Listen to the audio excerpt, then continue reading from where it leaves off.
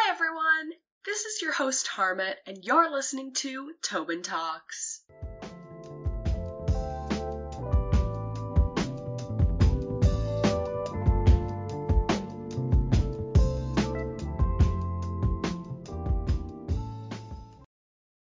Hi everyone! Thank you so much for tuning into Tobin Talks today. I'm your host Harmit, and today we have a really exciting episode. We'll start off by interviewing U of M alum Tara Williamson about their animated short featured on CBC Gem. Then we'll speak with UMSU Vice President Advocacy and MAPS Chair Victoria Romero about her thoughts on the recent change in Manitoba's Minister of Advanced Education and Training. Lastly, we'll speak with the new minister herself about her thoughts coming into the role. First up, let's go over to arts reporter Damien interviewing Tara Williamson about their animated short, Heart Like a Powwow, that explores loss.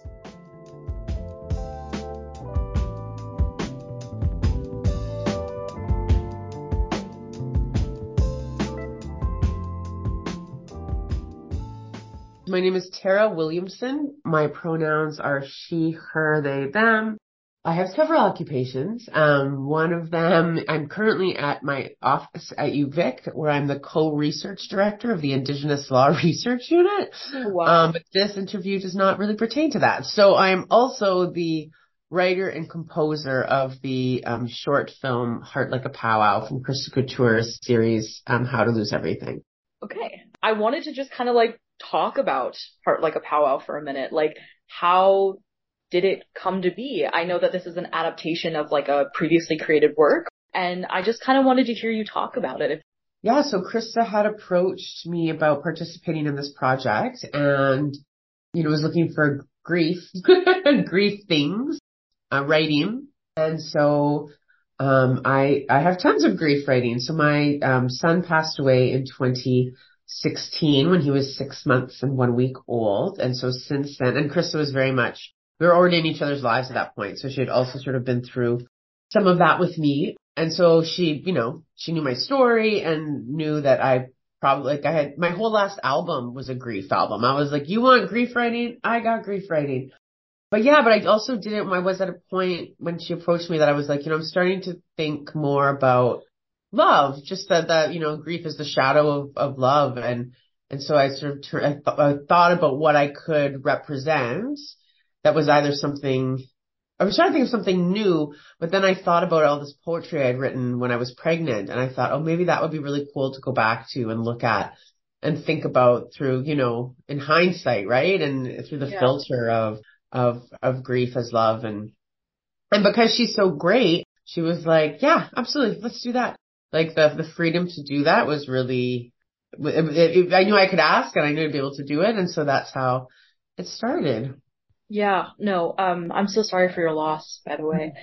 And during this interview, I kind of I wasn't sure how to ask this question, but I wanted to maybe talk a little bit about what it means to be an Indigenous artist. So when I saw that you and Lady Bird were together on this, I was like, oh, these are two Indigenous artists who are producing their own work in a society that maybe doesn't always favor Indigenous artists. Yeah, no, you have good questions. The thing is that it reminds me to not take it for granted, I guess, because I think I've had the real privilege and joy of working with Indigenous artists. Krista was one of my music mentors as well. When I started playing music professionally, she was one of the people I would call and be like, how do I book a tour? How do I book a show? And so I've been really, really lucky to have been mentored and taken in by lots of Indigenous artists over the years and working.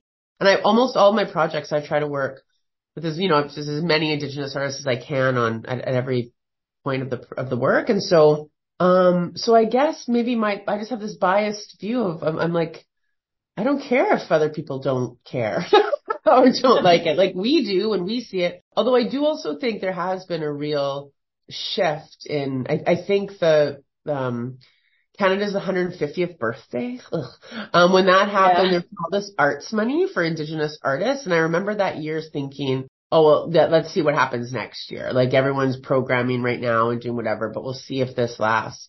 But it has actually. And I think a real I mean, there's all kinds of things that have led to that shift, but I think there's a lot more space for Indigenous art in the mainstream. Certainly there was, even when I started out, like 9 or 10 years ago kind of deal, or longer. I don't know how long it's been. Anyway, and so yes, thank you for reminding me that, yeah, it's what a privilege and a joy, and it's exciting to be part of this group of people and group of Indigenous artists having the space to do this. And I guess maybe I've sort of just had the luxury of taking for granted.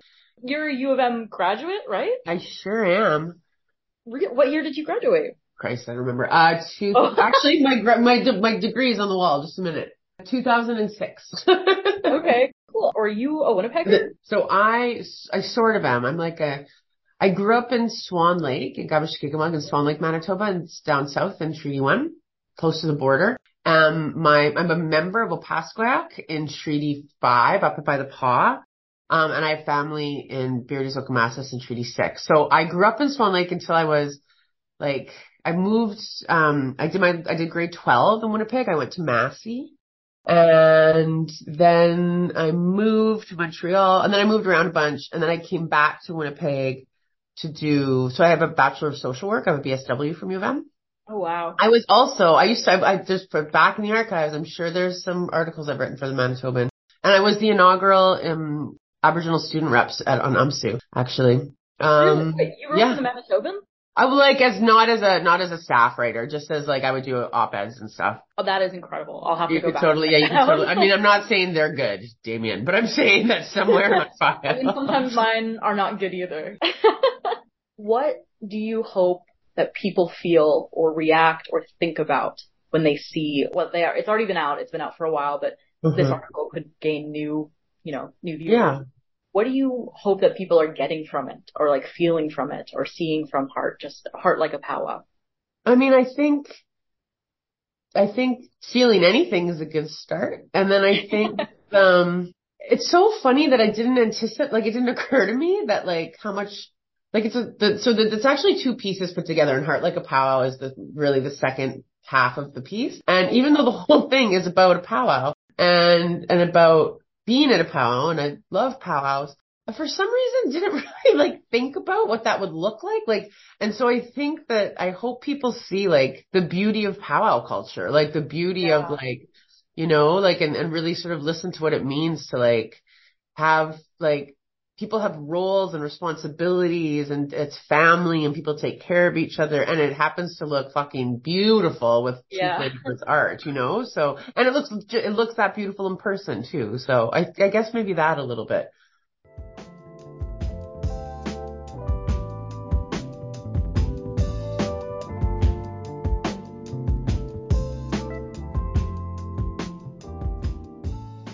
Next up, let's listen to Editor-in-Chief Jillian speaking with UMSU Vice President Advocacy and Manitoba Alliance of Post-Secondary Students Chair Victoria Romero about the change in Minister of Advanced Education and Training.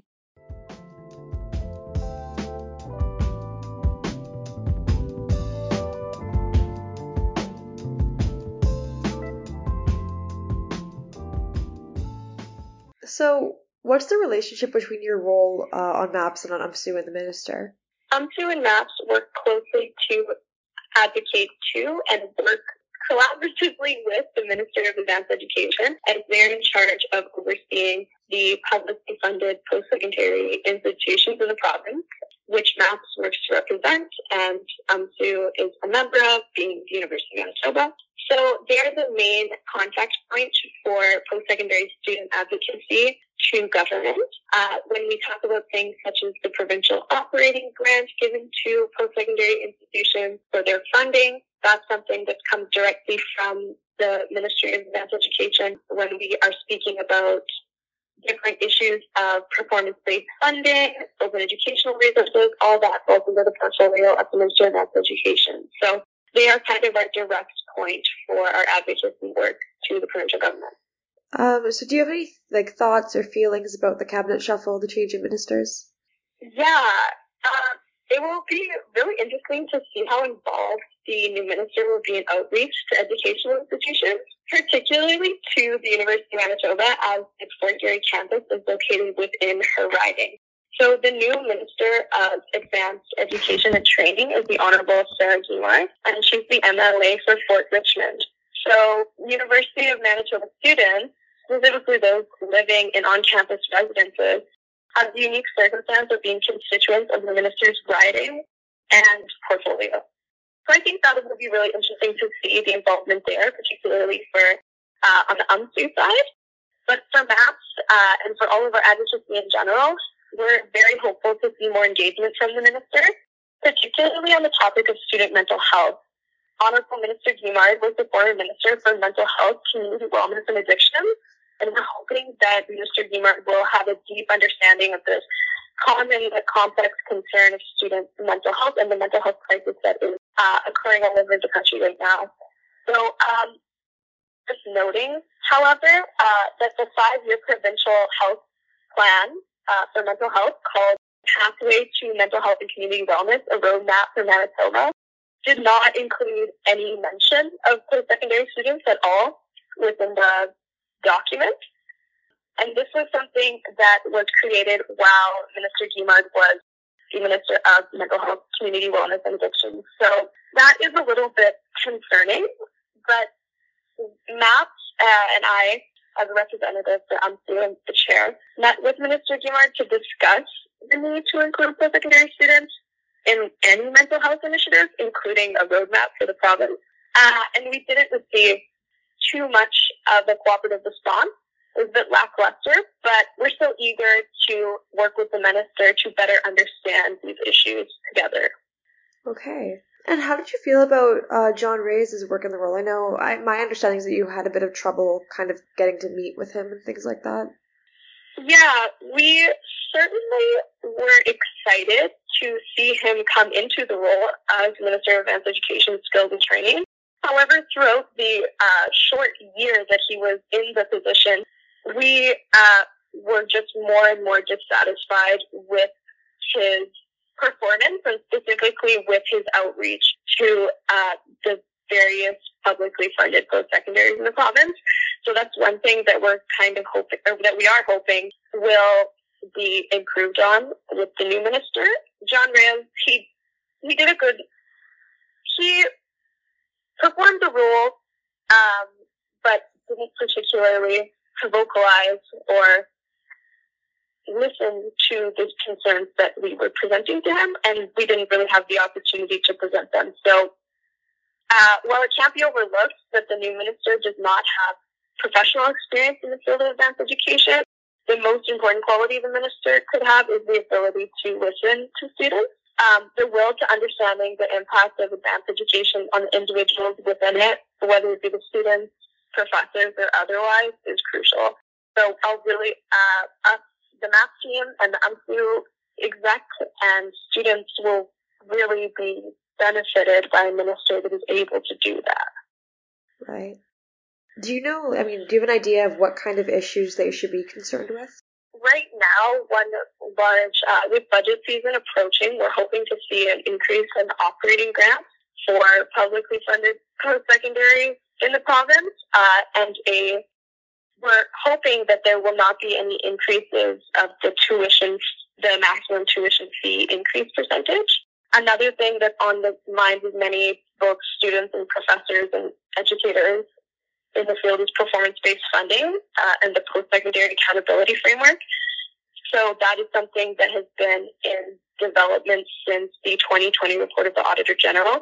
And there's not yet been specifics released, but there was a consultation session in the summer, and the results were released from the government, and there was 4 recommendations that were heard from the consultations, and these were consultations with different student unions, university administrators, student groups, faculty associations, and the feedback from the participants. There was 4 main points, which were assessing performance based on metrics treats education like a business. Post-secondary accountability framework should include metrics related to student well-being. Tying funding to performance-on metrics will make education less accessible and affordable, and student progression and completion and graduate earnings are not appropriate performance metrics.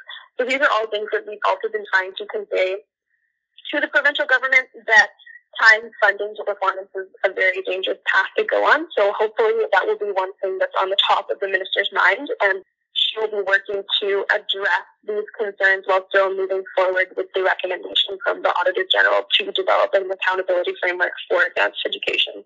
So how would UMSU and MAPS kind of help advocate for that?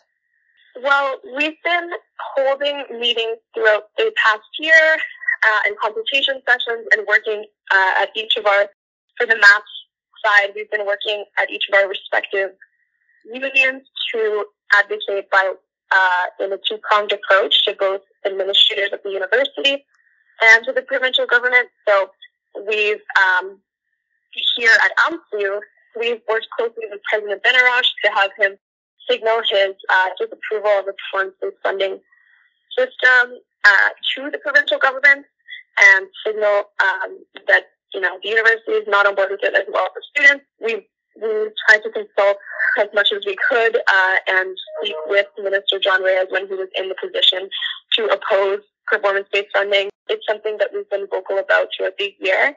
On the side of operating grant funding and tuition increases, MAPS is holding a rally on February 16th with the Manitoba Legislature at 2 p.m., where we'll be calling on the provincial government to stop cuts to operating grants and to adequately and appropriately fund them so that universities and any post-secondaries that are funded by the province don't have to raise tuition to balance out their budgets.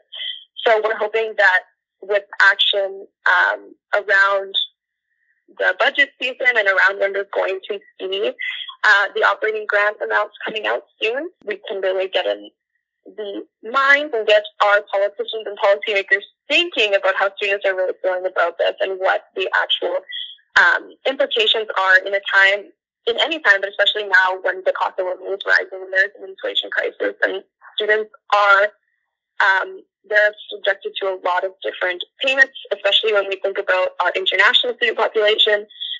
And advanced education already has quite a few barriers. So when we can work to eliminate any kind of financial barriers and the means of accessing high quality advanced post-secondary education, we've been trying to do everything that we can.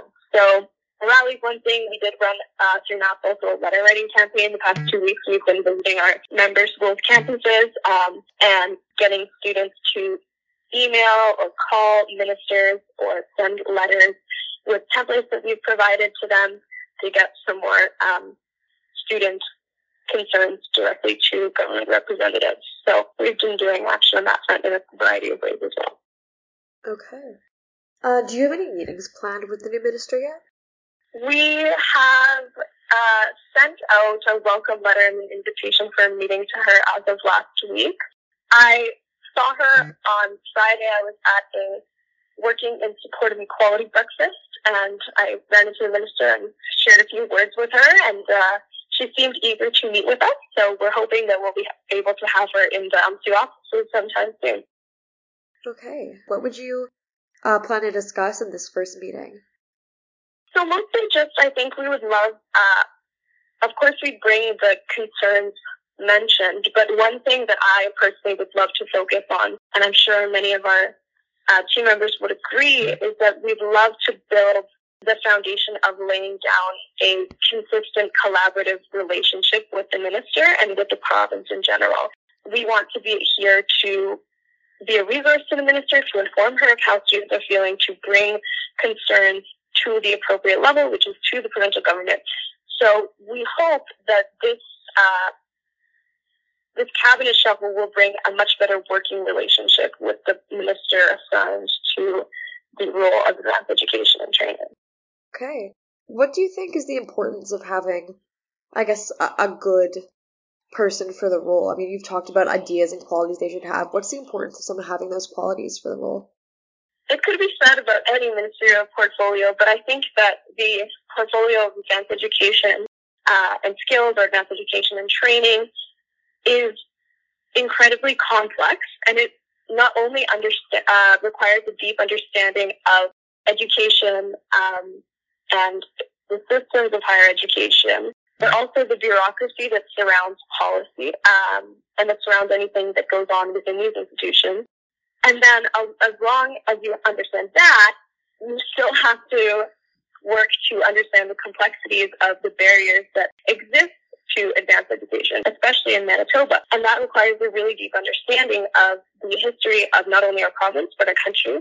It requires an understanding of how we can make advanced education accessible for more groups than just cis white men who have access to much financial resources. There have been incredible barriers to advanced education throughout history, and understanding how to open those barriers and to make education accessible for everyone throughout the province is not an easy task. So it does require a deep understanding of what's going on, and that's crucial to being able to pass policies that acknowledges and works to address the concerns of the many people who are impacted by advanced education, whether it be students, university administration, or instructors, professors.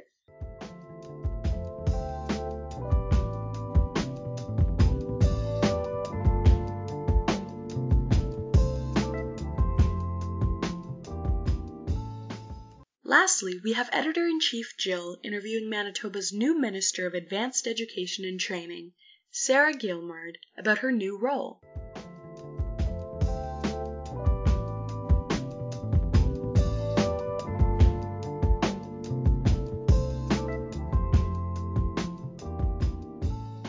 How are you feeling about your new role? Are you nervous? Are you excited? What? There's always a mixture of emotions when you're switching hats, and it's always about getting to know the department and the staff. There's a mixture of excitement. There's an eagerness to learn more and do a little bit more of a deep dive into this department and how it functions, and really do the outreach to the stakeholders. And what's your history been with the legislature? So I was first appointed into cabinet in 2019 in October. And my first position was as Minister of Conservation and Climate. And then in January of 2022, I was reappointed as the Minister of Mental Health and Community Wellness. And then just most recently, in January of 2023, I came into this role of Minister of Advanced Education and Training. Okay. Do you have any past experience with advanced education? Past experience, I was a student many moons ago. Do you think that your history with the legislature will help you in your new role at all, or like influence your actions in your new role? Yeah, I think that all departments influence one another. It's important to understand how government itself works and the different processes internally.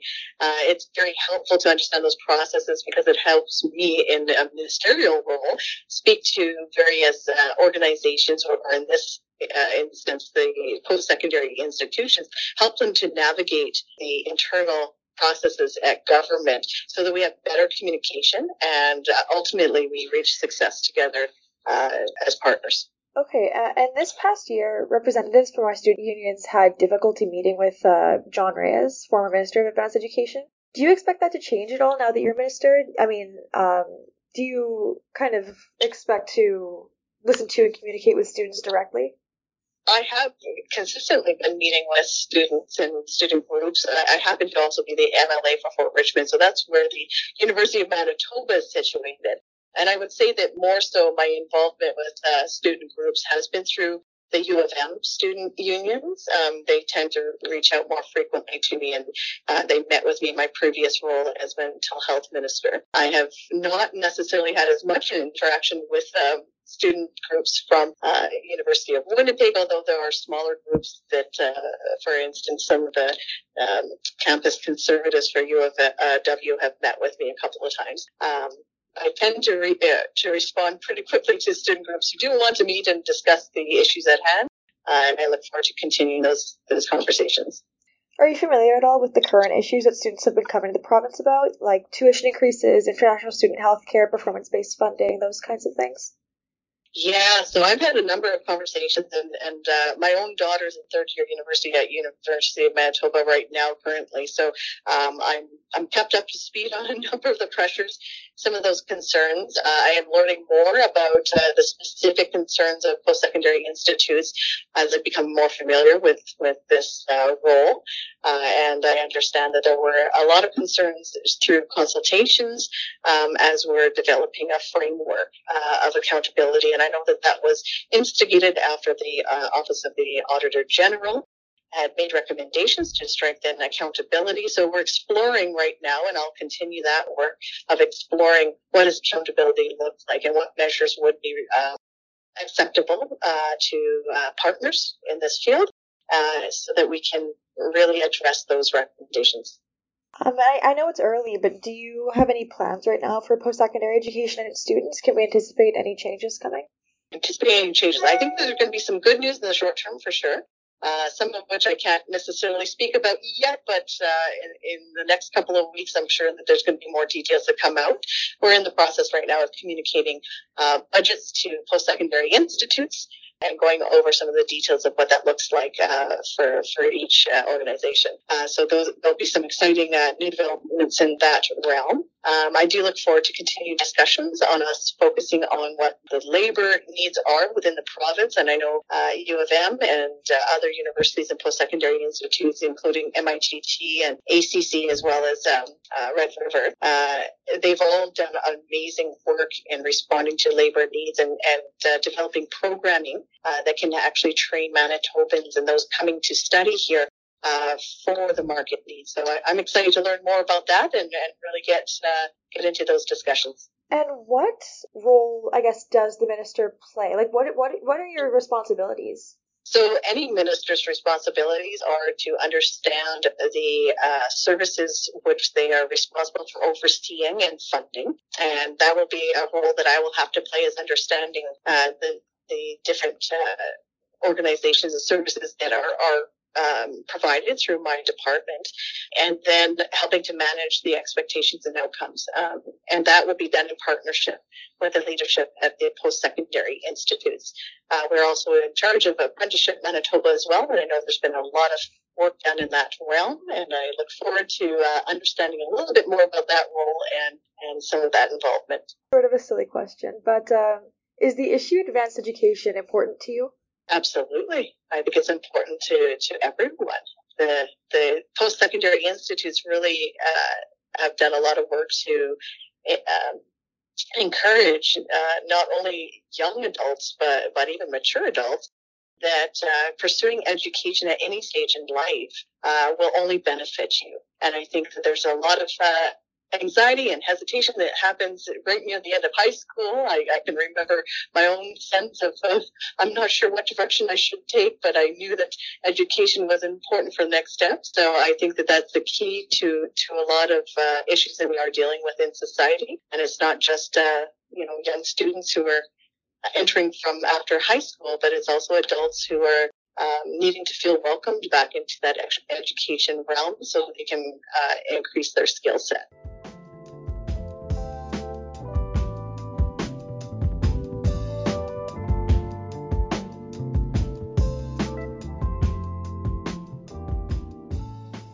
Just a reminder that if you ever have any suggestions or feedback for people who you'd like to see on the podcast, if you'd like to be on the podcast, if you want to send in any of your poetry, short stories, any of those types of things, please email me at audio@themanitoban.com. You can find Tobin Talks Thursdays at 11:30 on 101.5 FM radio, which is UMFM radio, and you can listen to us anytime on all of your podcast streaming services, such as Spotify and Apple Podcasts. That's it for today, and we'll see you on the next episode of Tobin Talks.